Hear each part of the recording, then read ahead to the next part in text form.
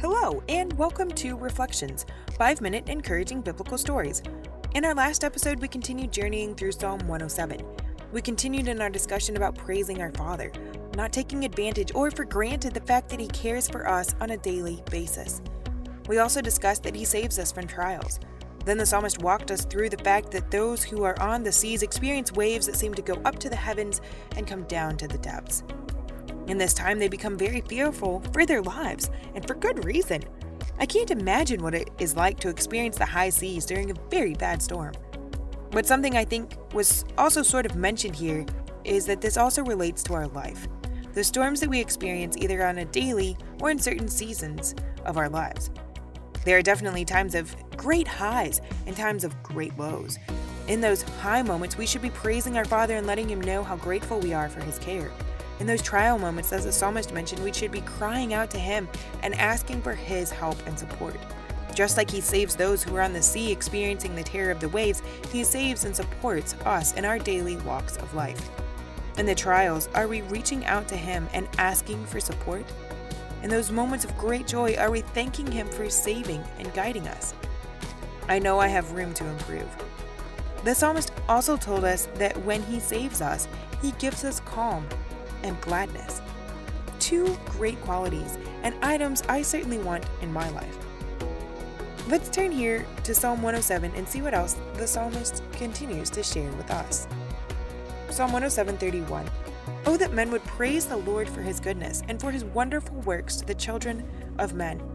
Let them exalt Him also in the congregation of the people and praise Him in the assembly of the elders. He turneth rivers into a wilderness and the water springs into dry ground, a fruitful land into barrenness, and for the wickedness of them that dwell therein. He turneth the wilderness into a standing water, and dry ground into water springs. And there He maketh the hungry to dwell, that they may prepare a city for habitation, and sow the fields, and plant vineyards, which may yield fruits of increase.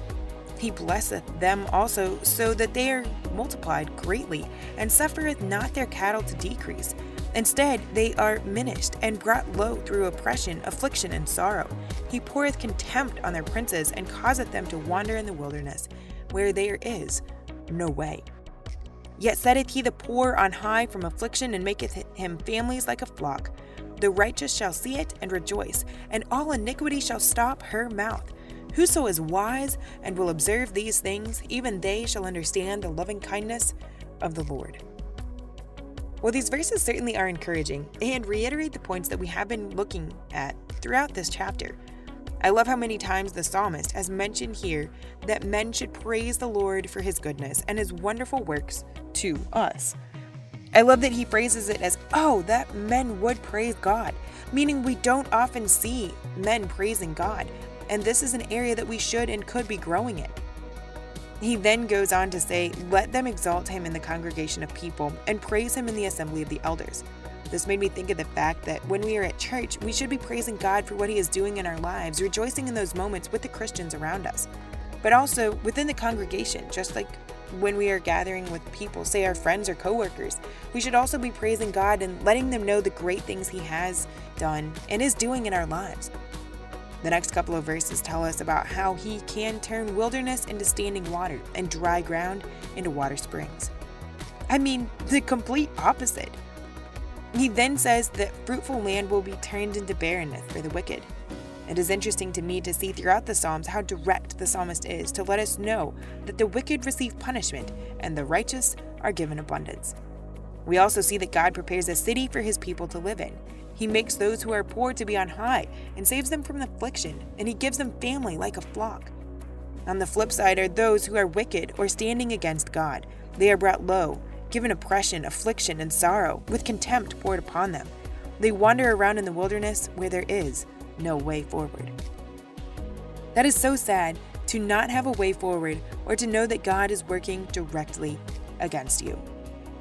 Then, the last verse of the chapter says that the righteous shall see all the things God has and is doing throughout their lives and the world and rejoice. Whoever is wise will observe the things of the Lord and understand the love and kindness of our Father. Are we looking for and understanding the love and kindness of the things that the Lord is doing in our lives? how can we better throughout our days look for these things and then share those realizations with those around us? With that, we've wrapped up Psalm 107, so join me in the next episode to see what we can learn from Psalm 108.